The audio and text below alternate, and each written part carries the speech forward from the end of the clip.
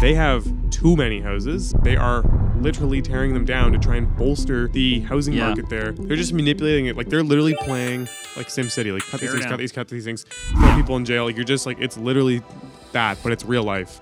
You know, they're going to go extreme. If they have to tear down, they have plans for 75 million apartments to go down. How many? The homes for 75 million people. So they maybe back to two people per home. So maybe 35 million apartments are going to come down. Holy man. When I was broke, I had rich habits. When I was broke, I had rich habits. All right. Welcome to the Master Keys podcast. I'm Chandler Halliburton. I'm Neil Andrino. Master Keys podcast is a real estate investment podcast here in Atlantic, Canada. Number one in Atlantic, Canada. We are real estate agents and investors ourselves. We sold about $400 million plus worth of real estate, and we have a combined 200 plus units worth tens of millions of dollars. So we're doing this every day, and that's why we've got this program here to hopefully share some of that information with you guys. Neil, what's going on? Yeah, to help you guys. There's another thing I want to add is help you guys grow your portfolio. So hopefully we can add some stuff. We always say or send us a comment, send us a message of what you want us to talk about, because we're trying to help you guys grow. We were in a position where we grew on our own, and so we tried to make this to help it so people could grow with other people. And we're building a community page that'll eventually get released where you guys can kind of all network with each other and kind of help each other grow their businesses. Yeah, so as always, like, follow, subscribe. If you find anything of interest here, don't forget to hit us up in the comments with questions.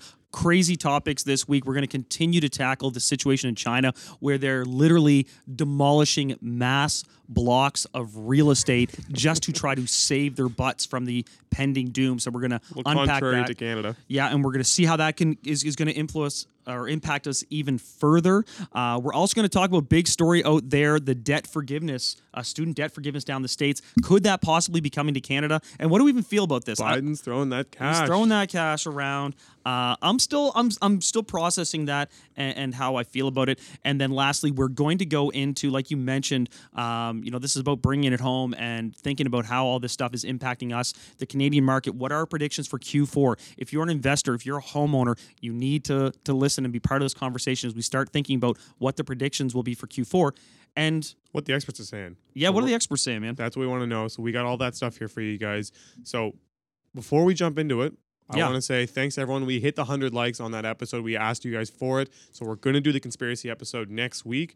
Chandler and I have lots of things brewing. We're back and forth in our DMs with all sorts of random Get the tinfoil caps ideas. ready, Yeah, baby. exactly. We should definitely wear tinfoil caps for that. This episode, we're going to do another thing. So we're going to go for 100 likes again, guys, if you can do that. If we hit 100, we're going to randomly select one person, give them $100. Boom. And boom. Yeah, look at that. That skrill, that cheddar. And 1 free month on the Patreon. So please do it. We're going to try and pick somebody by the end of the week. So let's do a little faster this time. And again, thanks for it. We're also going to pick somebody from this last 100. We said we're going to give them a phone call and chat about their portfolio or their investing journey. Yeah, we're actually going to announce that on today's episode. Brad's going to hit us up with the name of the person randomly selected that we're going to connect with you and talk shop, talk real estate, talk whatever you want. Thanks so much. If you're listening to this on Spotify or Apple, what's it called? Apple Podcasts? Apple Podcasts, come on. Wherever you're listening to it, if you can hop onto YouTube for 2 seconds, hit that like. You can see, man, we're trying to, the algo, man, we're slaves to the algorithm. Oh, yeah. But when you guys like this, it really helps our exposure. It helps grow the community. And again, this time, you're going to $100 and a free month subscription to the Patreon where there's all this extra wicked information. So please hit that like button. We really appreciate you guys. And we're going to do this week. It's got to happen in 1 week. Next time, for our episode where we talk about how to get your first down payment, it's just going to be liking all the Master Keys videos. That's right. That's right. You can just mass like and anyways, $100 at a time. Let's jump into it. First piece of news I want to chat about is Mark Zuckerberg. Your boy, two of your favorite boys. Your boy. Together. All of my boys on Joe Rogan's podcast chatting about Meta because it's been kind of a dull point for a lot of people. It was all the hype. It was up 200% every week. And now it's doing quite the opposite. And it's plummeting. And again, last week it went down another 20%. Mark was on there talking all things about what it's going to be. He's talking about how things are going to be holograms in real life. But one of the crazy ones that I thought that he was talking about, and this makes sense because it's been so cartoony. I think that's what's been holding a lot of people back. Yeah, and he's a cartoony dude to be trying to usher in this thing. He's a cartoony weirdo, dude. He is a bit of a weirdo. But I think a lot of people look at it as a game. Like everyone's like, I'm not going to go in the metaverse. Like it's a joke. But he's talking about they've spent $5 billion now designing new headsets, and a bunch of other things, but new headsets that are going to record your facial expressions and then put them on the people, like your avatars, within the game, which is like literally like the movie Avatar. If you remember correctly, they would go in those tubes and then they would get like rebuilt, and it would follow all of his facial expressions and do that within the avatar world. And so they're looking to do that now with the new headsets, which will make it hopefully a lot more realistic. And this is a key. This is them trying to get back to the news cycle. I don't know, man. Is Facebook kind of dead? No, I don't think so. I think there's a lot of emerging markets where people are still just getting onto it. I think the older generation, like a lot of the like probably 40, 50 plus, like they're all on Facebook. And again, that's a big spending market. Like I look at... It's not as big as the under 40 spending market. No, but I would say the ratio of spend for those people, like when they're on there, is higher. I think per person, it's definitely higher because like you look at like, and they're also like targeted ads, right? Like when you look at what an ad's worth to them, like it's actually going to have an impact. And then Facebook's not just Facebook, right? They own Instagram, which owns... I know, but like is Instagram's kind of struggling a little bit too? Yeah, but when TikTok gets banned, Instagram will pop off. Is TikTok going to be banned? So these are the questions. Is TikTok going to be banned? I don't know. Instagram's doing pretty good, I think. And but then he's put a lot in this metaverse thing. He has delved like completely. Like this is their focus. I mean, they've renamed to Meta, and they are going full into it. The scary thing is, I don't think anyone totally understands the Meta, and not anyone, but I think a lot of people don't. And I think what Facebook or Meta is trying to do is being kind of the governing body and kind of the unlawful owner of the metaverse and a lot of the space. The access point, because they know that if this thing builds out, be like, all right, how can I easily access this and navigate between these two things? Well, wouldn't Facebook be a really easy door into this space? And, you know, all those boomers who are on Facebook, all of a sudden he's going to be like, oh, you're also in the metaverse. And be like, what? I didn't know I was going to be on this thing. It's like, no, you just are now. Right? So it's an immediate population dump into that space. But what were they talking about? Just typing it up. Yeah, so he was basically, like I said, he was trying to go over all the things that are going to be available. So like they said, they spent $5 billion last year in combating disinformation. So just on like basically publicizing the truth. These new VR headsets, they say they're having a similar penetration rate that PlayStation and Xbox did when they first came out. And then he talked about how a lot of things will be holograms, and they're fixing a lot of like different, just everything, trying to cover it all and reduce, I guess, the misinformation and increase the confidence in it. Like I said, the biggest thing for me is I just saw those headsets where they're going to record your face and paint it on there, and I was like, holy God, this is so sketchy. But in some ways, it's going to be kind of neat. It could be really, really cool. And like I think I truly believe that it's going to take over. Like I am a strong believer they'll take over because you can reinvent yourself there. Work from home will be so much easier. Like that's going to be the thing. Like work from home, and obviously as agents and just previewing properties, and the idea of like, all right, what if I wanted to go down south and look at a property? I'm not going to fly down there. I could actually just go down there. And these virtual tours are getting pretty damn good as it is, and that's sort of a meta experience. But imagine if you could actually, you know, walk through the space truly. Like some of these tours that you can get now are incredible, but the meta version of it could even be just that much better, especially if it could somehow be replicated almost like live. I was thinking about like sports events.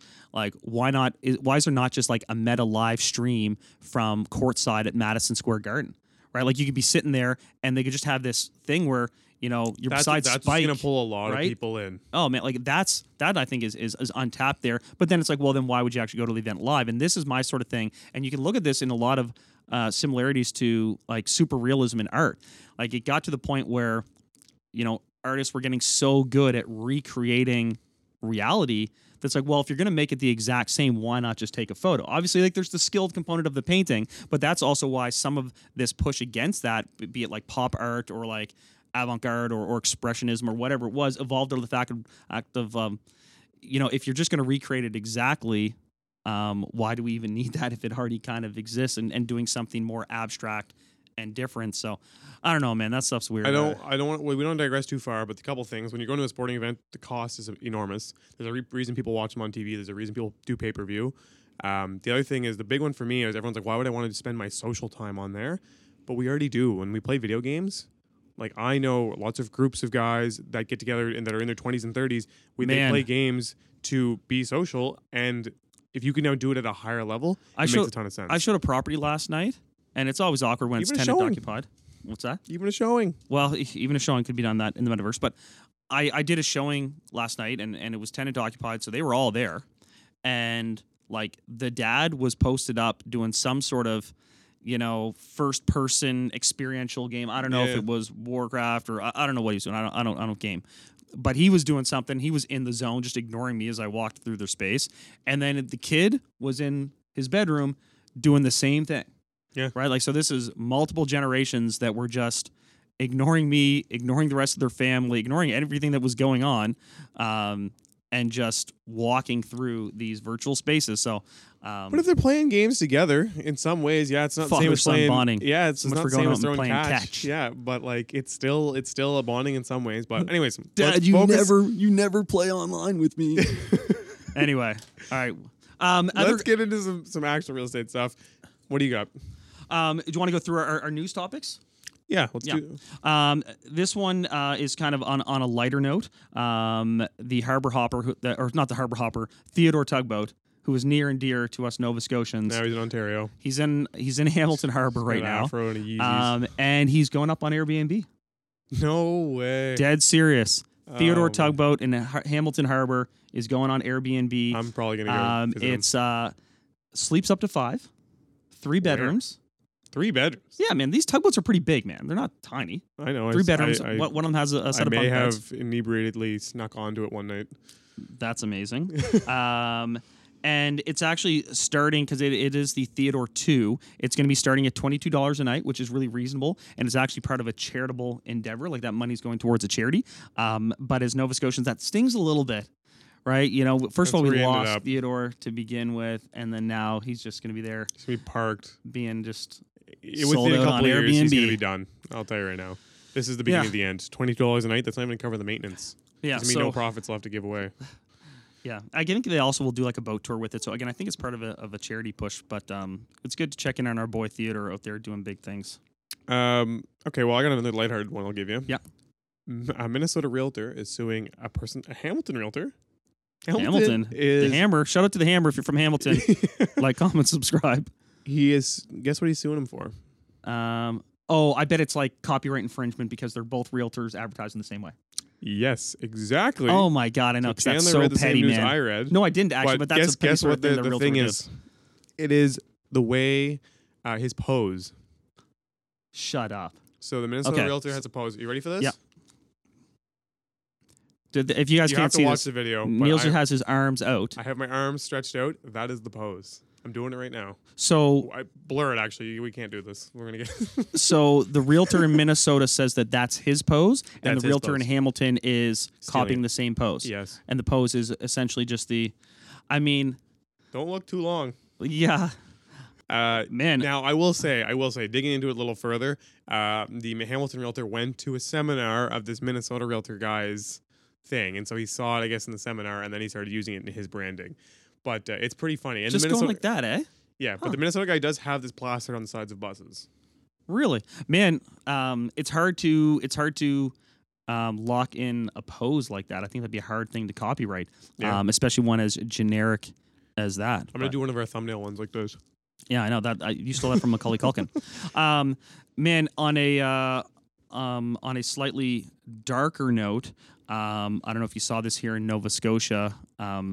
A tenant was just sentenced to 7 years in the death of their landlord. I did, and to be honest with you, I didn't read all of it, but I don't think 7 years is long enough. No, so I don't know the whole story. Yeah, so here's the context of the story. The landlord was actually renting these two folks a room in his own house, and they had an altercation over unpaid rent. I guess the landlord left the house and was walking away.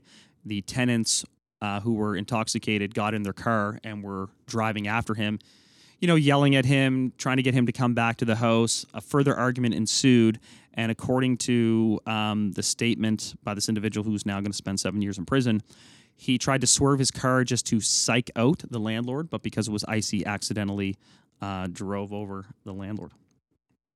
And so, it's a terrible situation, and I know that the reason the sentence was so light is because the guy was, full of remorse and it was deemed to be accidental. But 7 years seems really short. It seems awfully short. Really short. I'm not necessarily one that's like, hey, give him a life sentence, because I understand it could be a mistake, but 7's like, you're 25, you run over a dude, and then you're up 32, and you're ready to just keep going. You did your time. I don't know. Like, that's... Man, a couple people sent this to me. Shout out to Bill. He's one of the people that sent it to me. But someone else sent it to me, and they're like, man, Do you think this is because people hate landlords so much? Like, not the actual killing, but the lightness of the sentence. That's what I said. The second you sent that to me, I said, I bet you partially because he's a landlord, they were like, well, but oh my god, and not actually, but like to an extent, I feel like it lightly plays in your mental decision. Like I honestly really do. Yeah. One thing I will say to anyone who is a landlord, it's not worth like going nuts for the rent. Like I say, totally. All my guys, like if we're having an issue, just back off, follow the set rules. And if it gets to that point, like the police or sheriffs or whatever it need be, it's not worth the rent. Like, man, this guy was renting a bedroom in, I can't remember, maybe Port Hawkesbury. I can't even remember. We're probably talking like a couple $100. Man, and now someone's in. It was interesting the wording they chose because it seems like these were more roommates. But perhaps because of everything that's going on, like they specifically identified as landlord tenant, but they obviously were living in the same space. It was kind of more of a roommate setup. But that's sketchy. Anyway, so yeah. Okay, well, I'm gonna stay on the dark note. Cheering. Oh, okay, good. Not quite. We're leaning into it. That was pretty hard. That was pretty dark. But Reali, which probably I'd never heard of, but it was a startup company that had a business basically in California. I think it was a startup out of Israel. They operated in California, and their whole business model was that you could go out and shop for a house. Okay. And as a buyer, assuming you already owned a house, and they would give you cash to buy the home because the market's so competitive. They'd say, we would give you the cash to buy your house. So you'd buy your next house with cash, and then they would help you sell your previous home to pay them back. Okay. Now, it was growing like mad. No, that would have been a great model for a short period of time. Well, and so basically the idea was that they would check and see what your house was worth, make sure you had the equity in it to actually pay them out, and then you would go out and buy the next home. And the idea was that you could, their logic was you could save on your next purchase because first of all, you're more competitive, and oftentimes lower price cash bids actually get accepted over 100%, none. So they were like, you can save money there. It takes away a lot of the stress. And then they also had a lot of things to help you sell your home on the back end. And they actually got into a $100 million valuation at 140 employees. Anyways, they just folded up shop. Man. And that's a pretty quick turnaround from we're worth $100 million and we got 140 employees to we're worth nothing and we're shutting her down. Yeah. And man, a lot of these startups in the real estate space, man, they do great in big markets and they slow down as the market slows. Well, and the one thing I think that you see with a lot of the startups in the real estate market is it's really like in startup world, it's all about your numbers, like revenue and this and that. Well, when they talk about the amount of money that they lend or the numbers that they do, it's like, oh yeah, we did 100 million, and you're like, holy crap. That's 100 houses. Yeah, in some markets, which is not that crazy. In California, that's 100 houses, like if not less. You know what I mean? Yep, that's and true. So it's like that's not crazy. One agent, you do more than that in a year. Yeah. So it's like, do you get $100 million valuation as an agent? No. I should. Yeah. Shout out all those investors if you're looking for your next shares in my life. But don't joke about that. That's gonna be a thing someday. Anyways, but yeah, so I just thought that was interesting because we've had some startups on here before, and there's always so many things that you see that are so hype and exciting that there's this new thing that's growing and exploding. And they cited basically that with reduced volume, new market conditions, interest rates, everything going on, that it wasn't favorable for them to keep going.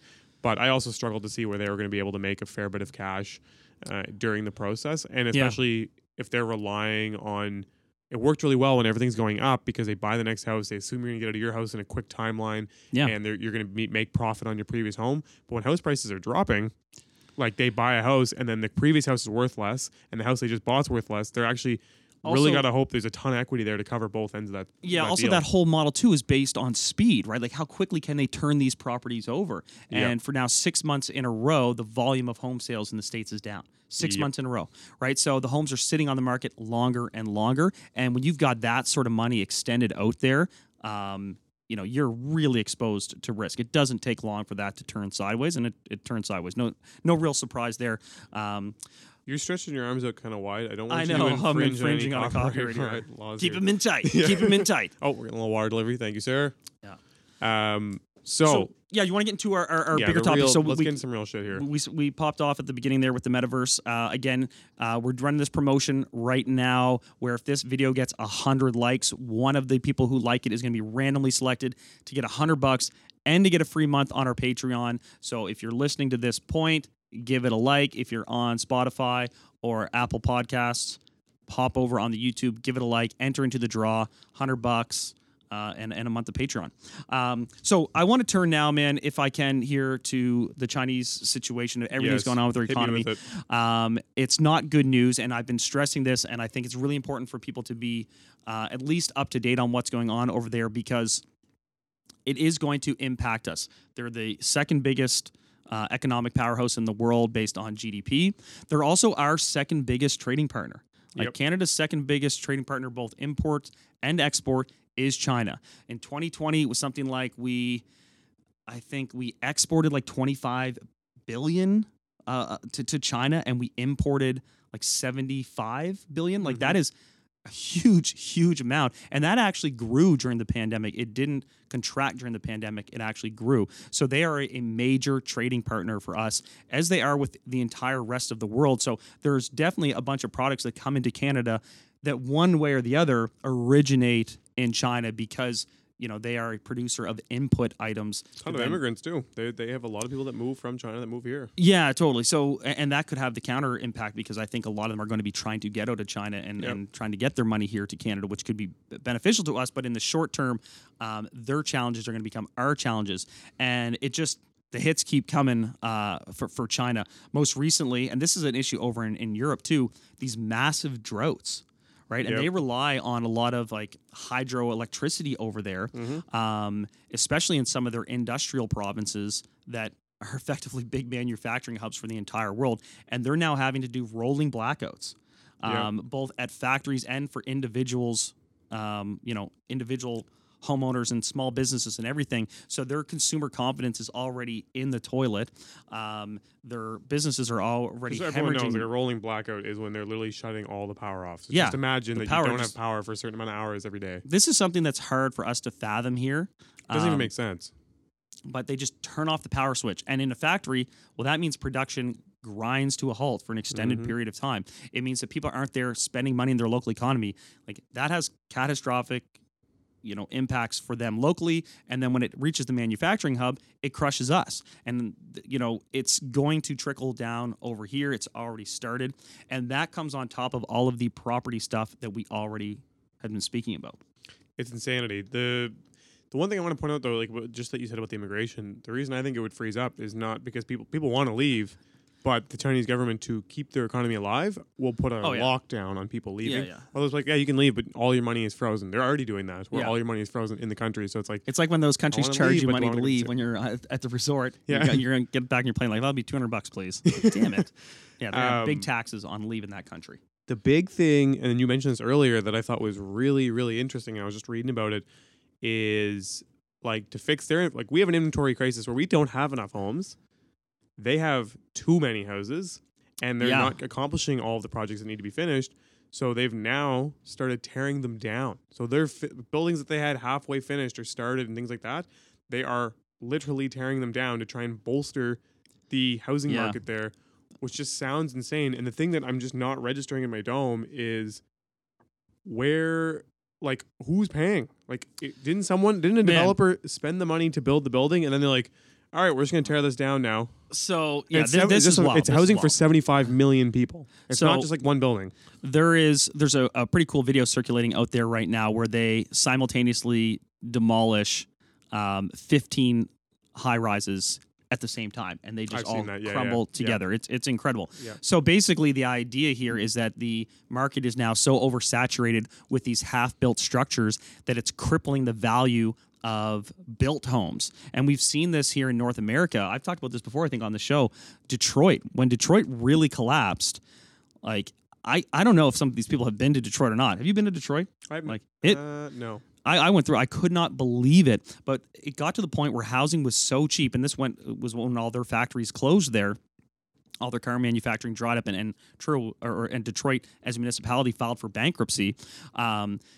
Their houses were so cheap that if you were a person trying to sell your home, the problem was your neighboring house was vacant and being sold for $7,000. And 2 doors down, another house was vacant and being sold for $4,000. So how are you trying to sell your home for $40,000? And those are real numbers. This is how cheap this stuff was. So the city then went around and started demolishing all the abandoned houses to prop up the value of existing structures. And I was down there, and it was amazing. You'd have like occupied house, vacant, boarded up house, empty lot, occupied house, empty lot, boarded up house. Like, it was unreal. And it's the same sort of model that's happening right now in China. They are making this plan. Like, the government has actually seized the assets of Evergrande and some of these other big companies and is trying to figure out what to do with their projects. And they're realizing that for the good of the market stability and the value of people who already own stock, they're going to demolish a lot of these buildings. So in both of those scenarios, is the government buying the property? Oh, in this case, I mean, because of Evergrande's situation, they've taken it.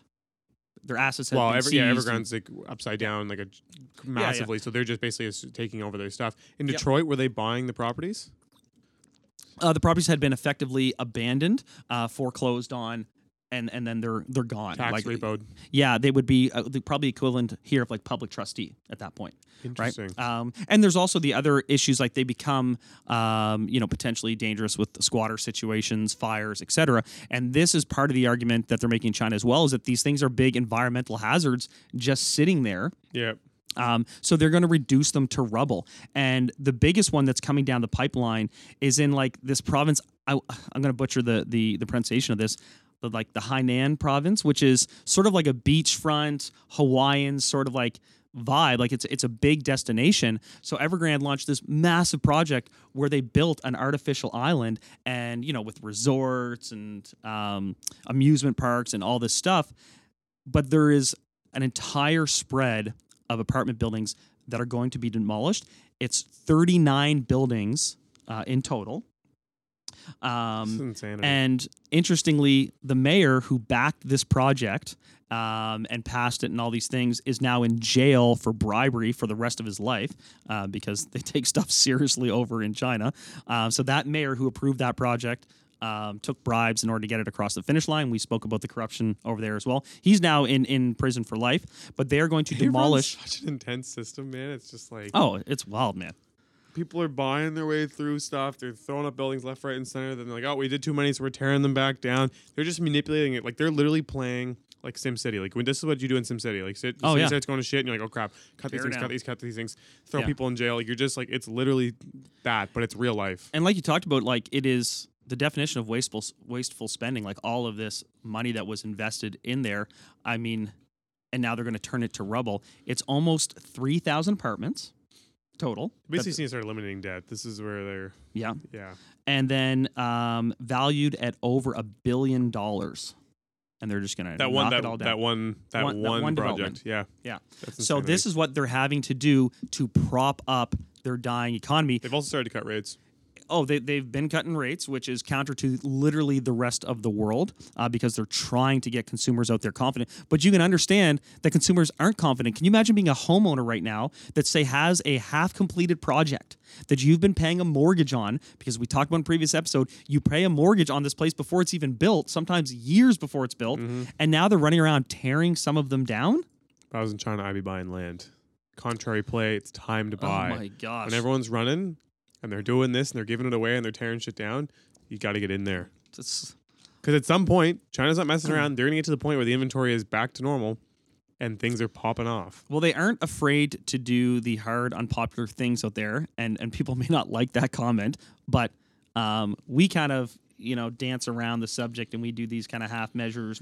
They go extreme over there. Nuts. So, they're going to go extreme. If they have to tear down, 100,000 buildings, they'll probably do it, rightly or wrongly. They have plans for 75 million people, apartments to go down.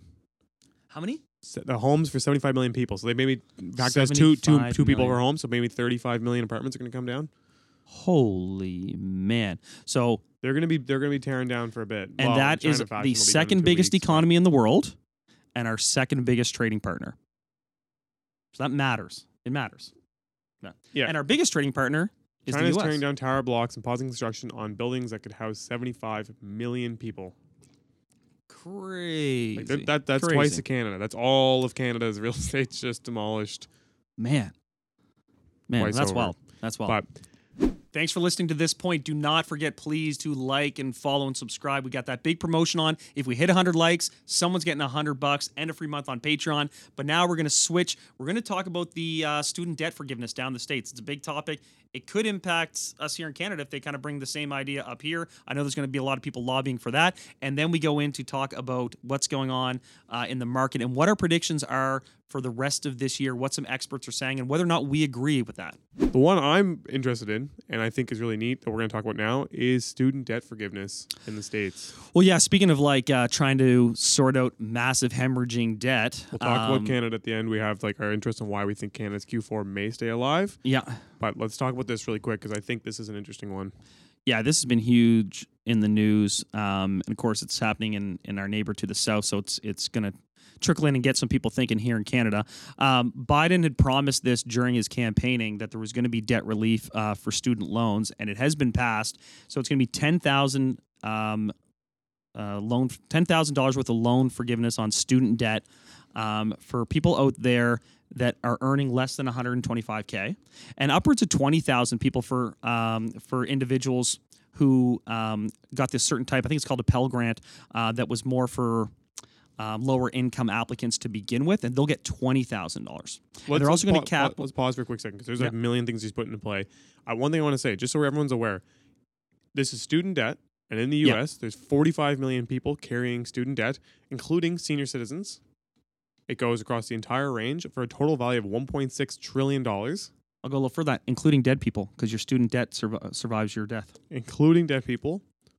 1/3 of the people with student debt never finished their degree because they didn't have enough money to get through the process and it was just continuing on. 16% of them are in default. So these are people basically going bankrupt and they are carrying their student debt. It's not necessarily directly caused by that, but it's a contributing factor.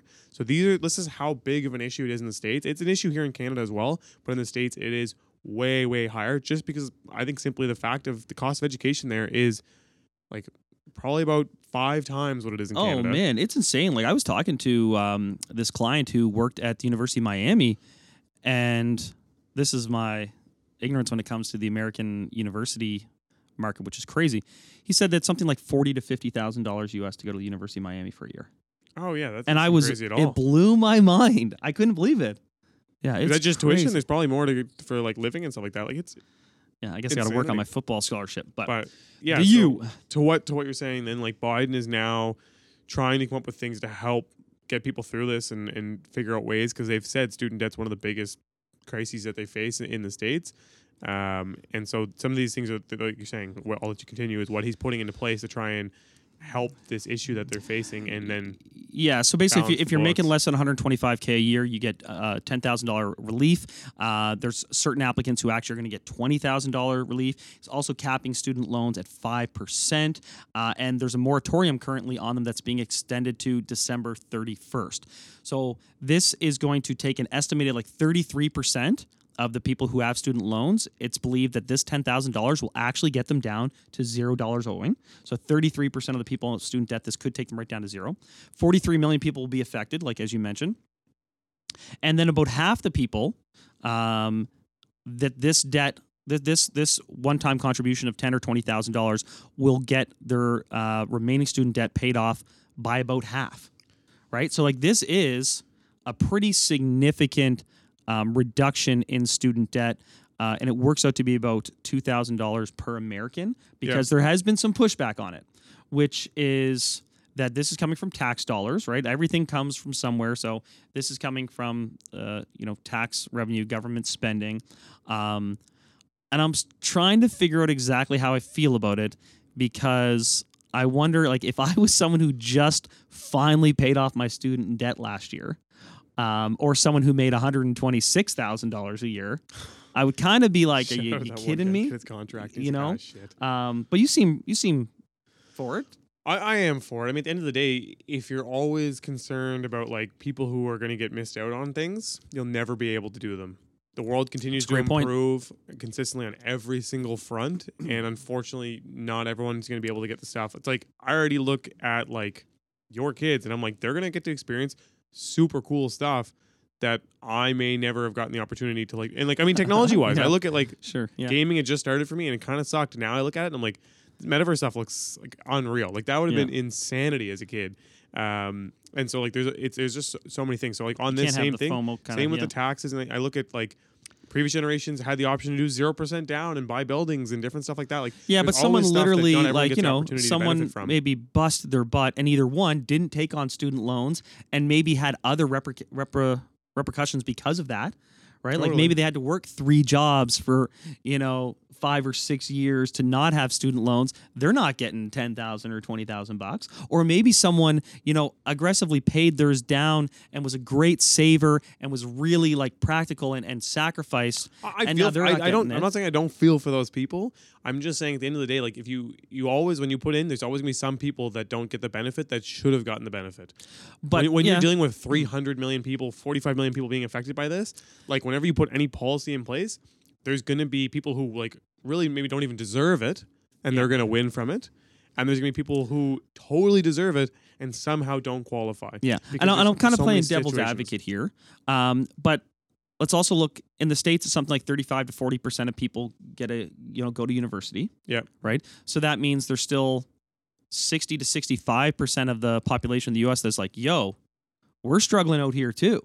True. Right. And, maybe we couldn't have even afforded to go to university. I would have gone if I'd known you just let me go for free. Because, man, the university tends to be something that unfortunately more affluent people get to experience. It's also it's disproportionately liberal. Like it's all these things. And again, this is me playing devil's advocate. There's a lot of people struggling out there who maybe didn't go to university and they aren't getting $10,000 towards their debt because they may have visa debt. Like you tell me there aren't people out there that had to take on other arguably worse debt. Yeah, well, there's also training and stuff that you can do that's not necessarily classified as specific education. Like I'm sure like a realtor's course or like there's different professions and trades that wouldn't necessarily qualify for student loans that they've spent money on that they wouldn't qualify for it. I totally get it. I totally get what you're saying. I guess my thing is they're going for the large percentage, right? And I think there's going to be 20% in any of these kind of policies that are going to get impacted in a way that kind of is it's not negative, but basically I guess it could be looked at as a negative thing. And all these people who all the time say, oh, we can't remove, like we can't give people a discount on gas or power because all those companies are going to do is just raise their prices by the exact amount of the discount. So there's all these memes floating around where like someone's taking a picture of a bunch of people laughing and it's like all the universities in the US when they raise their tuition by $10,000. Right? Because the university be like, man, we don't care. You want to forgive that loan? Cool. As long as we got the money to begin with. And I've talked about this. This was on a long podcast ago. Like I was a professional student for a while and I've become slightly disillusioned with this idea that we sell our young people that university is the be all and end all, because that's what all these kids were sold on, that they had to go to university. And so they had to take on this debt. And now, interestingly, years later, those same people are struggling and, they're paying taxes. And now those debts are going to be forgiven, but maybe those people would rather university have been free in the first place, or that maybe they would have rather that the government didn't hammer them on this debt that basically society told them they had to take on, because those people have the $10,000 now. That's awesome. But how many of them couldn't save for a house? Right? Yeah. And wish that they had gotten this relief, say 5, 6, 7, 10 years ago when they would have been able to purchase a home, maybe get married. No, I'm just saying, like... They could also just not put the policy in at all and not make any effort to do anything, and then you could just never get the $10,000. It's sort of like, man, we're going to make you sick, and then we're going to give you the cure, and you're going to thank us for the cure. I mean, they didn't necessarily make you sick, because you made the decision to go. And I understand that nowadays you need to go. That you had to, like... Why do you need... Yeah. Anyway, why do you need to go? Because at the end of the day, like, yeah, the governments are going to incentivize going because it benefits the country, because it allows them to do more research and development, and it educates their population, so they work at a higher level, they're more efficient, they do better jobs, they're better as a country as a whole. So if that's true, why do they also need to hammer them on the interest rate? If it genuinely has all these benefits... Like, then why are they hammering them on the interest rate to begin with? The interest rate one, that's one that I agree with, that it's kind of tough. Like, the student loans, potentially, they just make them so that they're completely free and you just got to repay them. Yeah. But it's also a weird one of, like, yeah, like, I'm thinking that in my head, like, if you're paying, basically, because you're paying $50,000. It's not all just going towards the prof and the course. It's going to a lot of back end R&D that those people are doing, where that money is being spent in things that might not directly benefit you. I don't know. Time, most major universities in the States, their R&D is sponsored by things like pharmaceutical companies or special interest groups. It's not tuition going to fund that R&D. But anyway, we're getting sidetracked here. I think philosophically, it's hard to find fault with this idea. Debt forgiveness, especially when it comes to things like education, just seems to make sense. Obviously, you got to think this is some sort of form of relief here. It's coming to Canada or there's going to be pressure. We don't have nearly the issue, though. That's true. Not we nearly don't, the issue. Like, I think we have issues in other places. I don't think they're going to do it. Like, student debt's not something here that I hear people being like, I am crippling, like I'm with crippling student debt and all that. I don't think it's nearly as common because our cost is a fraction of what, like, well, it just plain and simple. Our cost is probably about a quarter, if not less, of what their education system costs. Yeah. So if you take the dollar amounts and you crush everyone's by a quarter, then it's going to be a lot less, and a lot more people are going to be able to get it paid off. It's just, man, this is why, like, student debt is a big part of the reason why people don't buy homes as early. It's a big part of the reason people don't get married and start families as early. And debt, that's it, totally. The other thing that I was going to add in there that they are talking about doing now is cutting the loan payments in half from, right now it's 10% of discretionary income. They're talking about cutting it to 5%.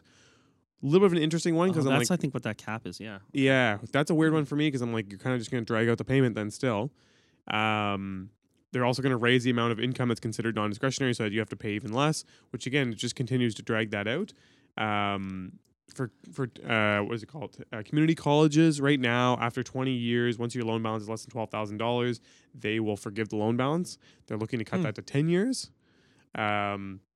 And then this one, it just kind of goes back to like, so where'd the money come from to begin with? Like, it's just all imaginary money. It's kind of funny. All is, yeah, exactly. This is all imaginary money. That's all right. It's all imaginary. It's just numbers. We just move some numbers around, and now we're gonna say those numbers are gone now. The problem that's weird is I'm like, I feel like the kind of idea of even having the money there is to give some people some, like, put some value on it, create some importance on it. But I think a lot of people go and don't really think that. Like when I was in university, I feel like tons of students are on huge debt-based, huge loans and debt-based systems, and they're trying to 4-year, and they're still just going crazy with it. And I'm like, I don't think the idea of like putting a loan on this is making anyone really like. There's some people that are like, man, I got a huge loan here. Like I'm not messing around. I'm here for business. I'm here for business. I'm getting this done. Yeah. I gotta get this paid off and move on with my life.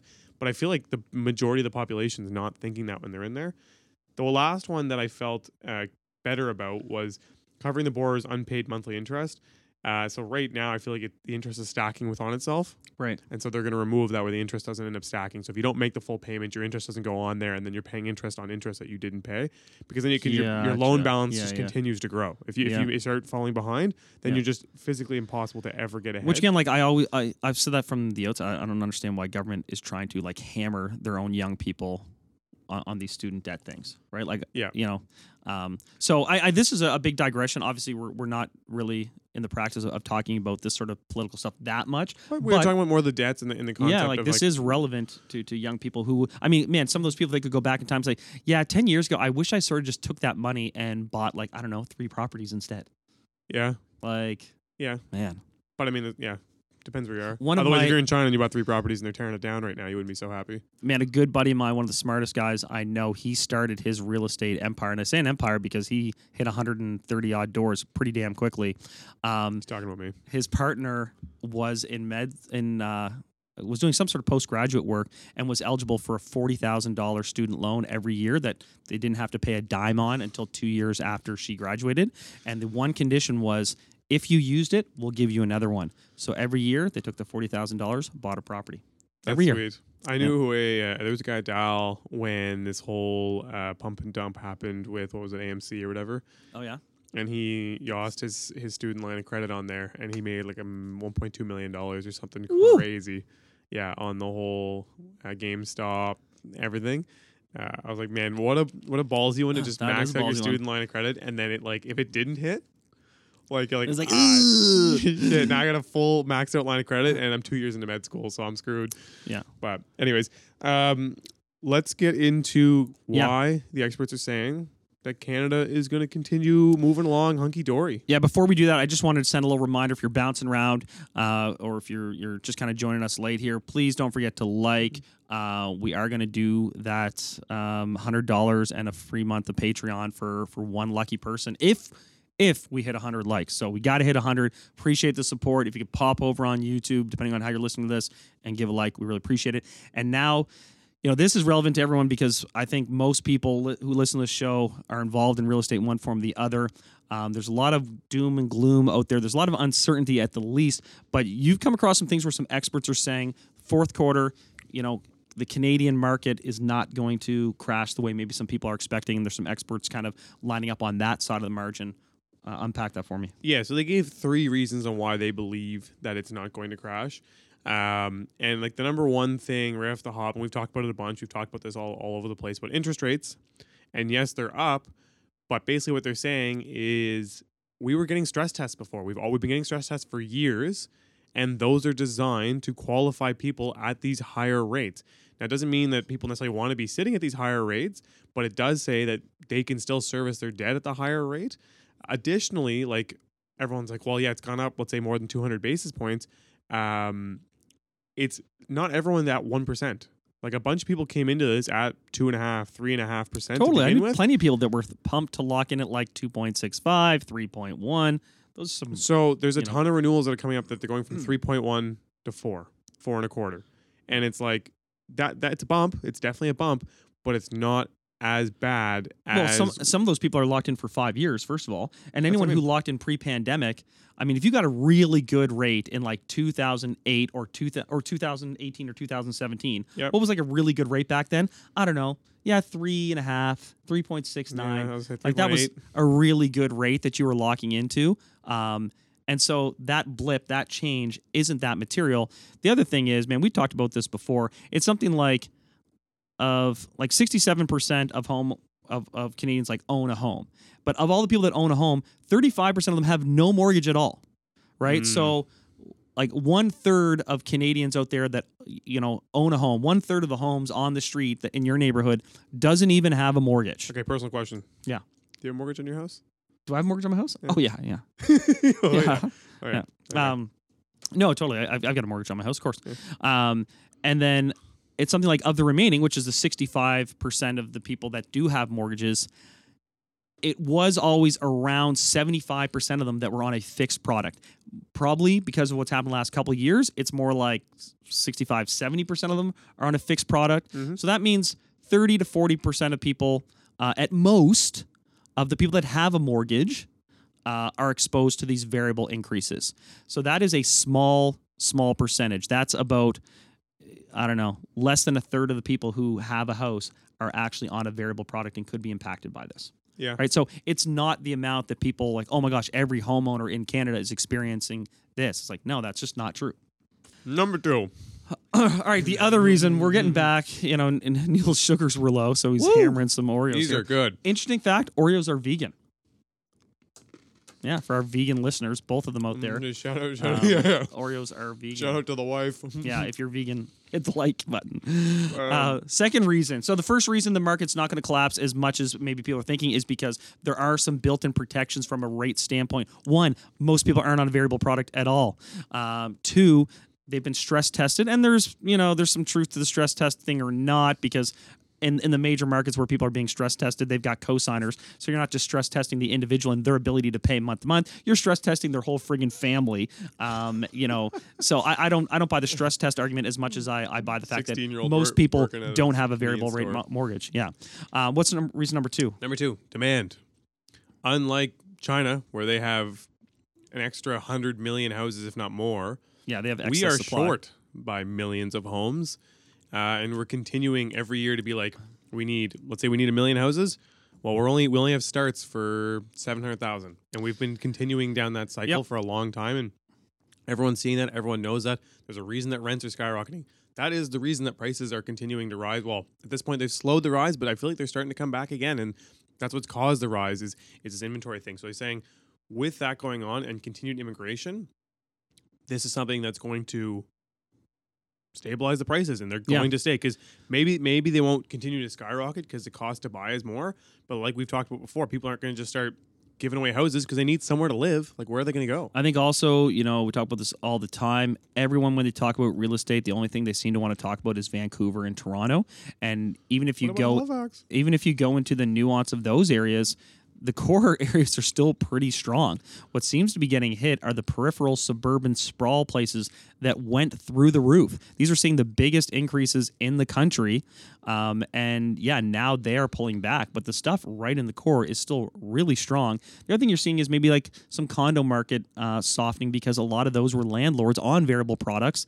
And now, yeah, they're trying to get rid of some of that stock. But if you still want to live in the core in those markets, which are the markets being hardest hit, the demand support for pricing there is still pretty strong.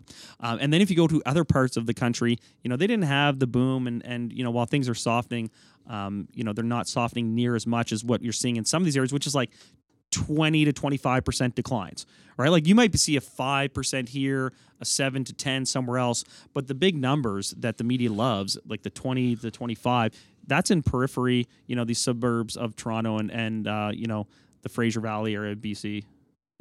I'm going to come at you with some contrary feels here. Okay. Because a lot of people are going to be like, yo, you guys are screaming doom and gloom. And I'm not necessarily agreeing with this. I'm saying this with what experts are saying. And this is just my concern. It's something we were just chatting about before we turned the mics on. But they're now saying that Canada is, so we're having all this housing crisis. So on a short term, we're having a housing crisis, ton of immigration, things are going nuts. On a little bit longer term, they're saying we're expected to hit up to maybe 75 million people in Canada by 2068, when the original was 100 million people by 2100. So if you're at 74 million by 2068, like we're going to surpass well over 100 million by 2100. And is that supposed to make housing cheaper or? No. Okay, I was going to say. Well, that's going to continue to push prices up. But my point is that governments are going to start to look at this and they're going to be like, maybe we should relax on the immigration. Oh, I see what you're saying. And so they're saying right now, yeah, everything's great. Demand's continuing because immigration continues to rise. And right now the government's saying, yeah, we're going to continue with immigration. But BOC also said we're going to continue with low rates. And look what they did. So things have to change. And so at some point, they're going to start slowing the immigration dial. And that's like my biggest concern with all this. I'm like, everything's dandios. But anyways, this is in the back of my head. Everything is birthday cake Oreo. Get out of my face. Everything is dandios? Okay. This is I'm gonna show it to my mom. She's listening to this. She's definitely the one who said that. I've gotten that from her. Okay. But I like it. Real talk.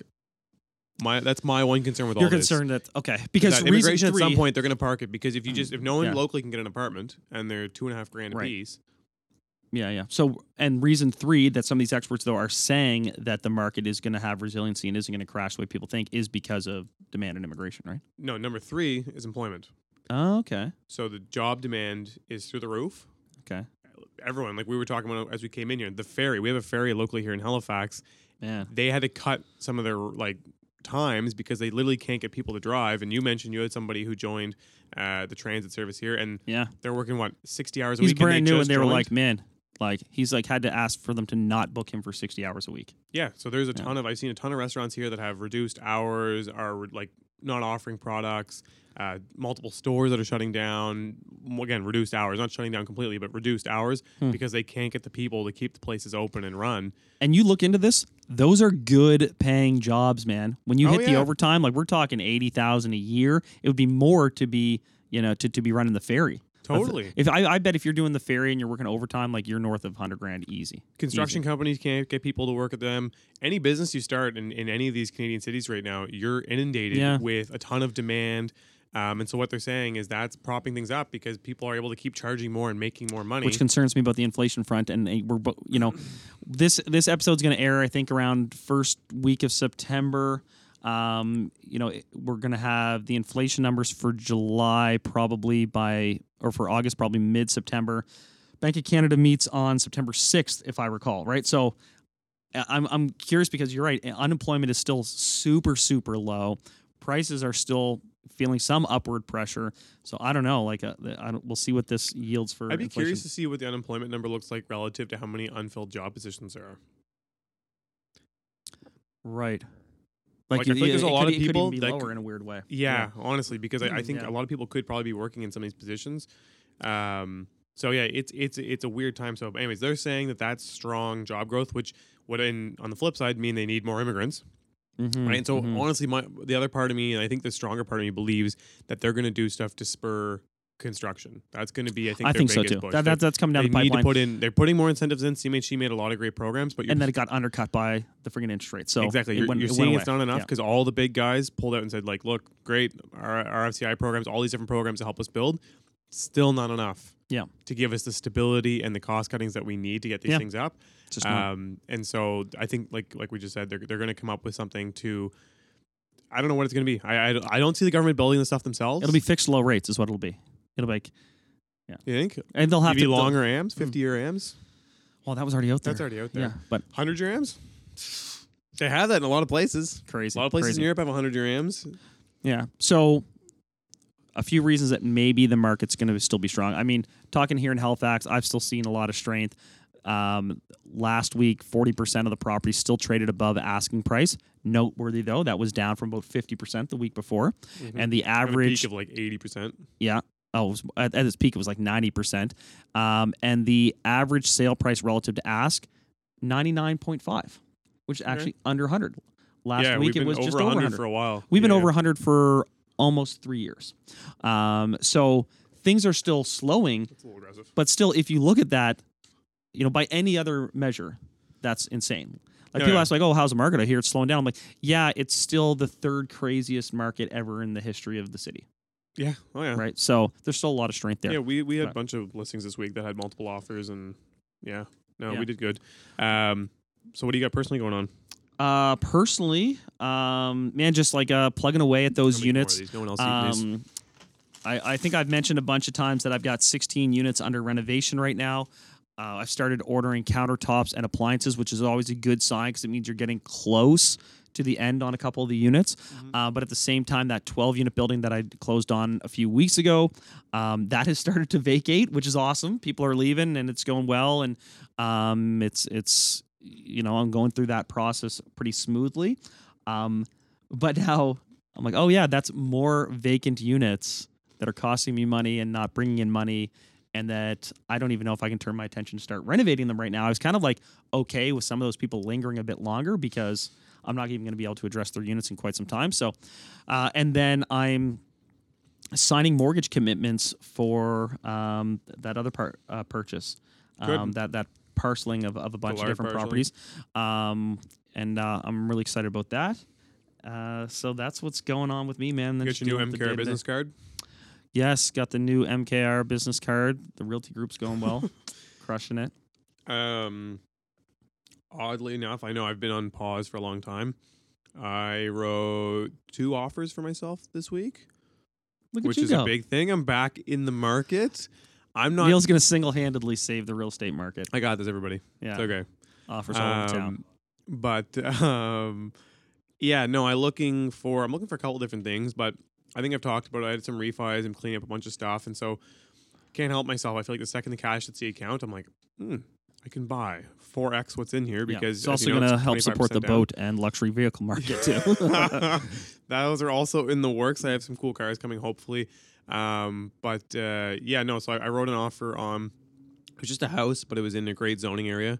So I was like, you know what, I want to try and get this. Oh yeah, I wrote a completely unconditional corridor offer with a deposit ready to go. I got beat within probably 8 hours of it listing. Yeah. The other one I wrote on was a building close to other stuff that I have. And I offered him way more than I'm honestly feeling great about, but it makes sense for me because it's on the same street, that one? Yeah. And so I made an offer there. I'm waiting to hear back on that. And then I'm looking at some commercial stuff. How many doors is that? I'm not answering that question, Chandler. He's not answering because he gave me crap about buying a 6-unit building. Also, don't outstretch your arms. We're going to get copyright infringement. Yeah. How dare you point? Pointing is also copyrighted. It's 6 units, but it touches 2 of my properties. It has nothing to do with the amount of units. It's the fact that it literally touches 2 of my properties and is across the street from another one of my properties. It's in the middle of the wedge. But anyways, so working on that. Thanks, Chandler. Good luck with it. Next time you buy a single family home, it's in a development area. I'll be like, yo, what's the point? So there's that. And then I'm working on some commercial stuff. Like I said, once I get those under contract or maybe firmed up, I'll explain to you guys what I'm trying to do there. But the commercial ones, as much as I'm like, I want to make a switch into commercial and kind of make this change, I'm feeling more nervous than ever because I'm like, well, if rates go up or the economy does slow, then I'm really relying on all these businesses to stay alive. Commercial is shop and I'm like, you're good. I know you will be here forever. Commercial is amazing when it's rented, and it is disastrous when it's vacant. That's my thing. Like, if this goes empty, like, what am I going to do? But the pizza shop takes 6% of the space in the building, so like, they're good. They're going to be stable, but I just don't know if they're going to be able to take. Man, over also the you other realize if you have a 94%. great tenant, right? Realize that every other landlord that has a vacancy within a half-mile radius of you is going to try to poach that tenant. Like, go downtown, man, and look how many of them just poach each other's major law firms every 5 years. Oh, we renovated our building. We're going to poach them. We renovated ours. We're going to poach them back. That's all that happens.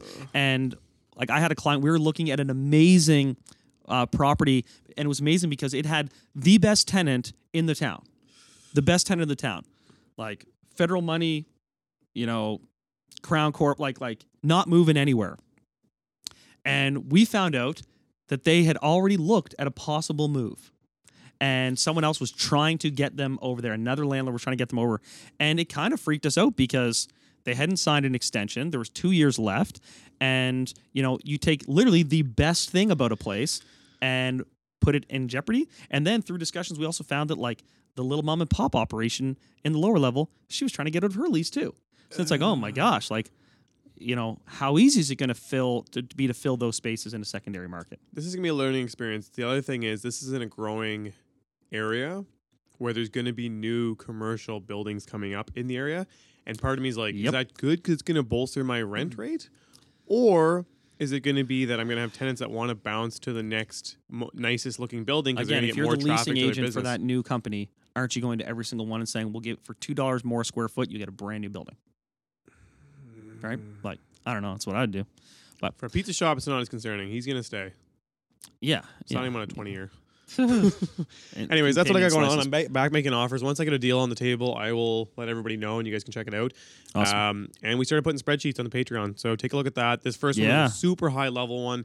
I just wanted to we wanted to break into it, but like I've said a bunch of times on that video, we're going to break it down way more. And so if you're just getting into the game, if you start watching those, honestly, we should be able to get you from start to finish on a project if you follow all the videos in there, and you will know what you're doing. So take a peek, and I'd say, thanks for listening. Yeah. Check out us next time, conspiracy episode. Boom. I'll eat more Oreos.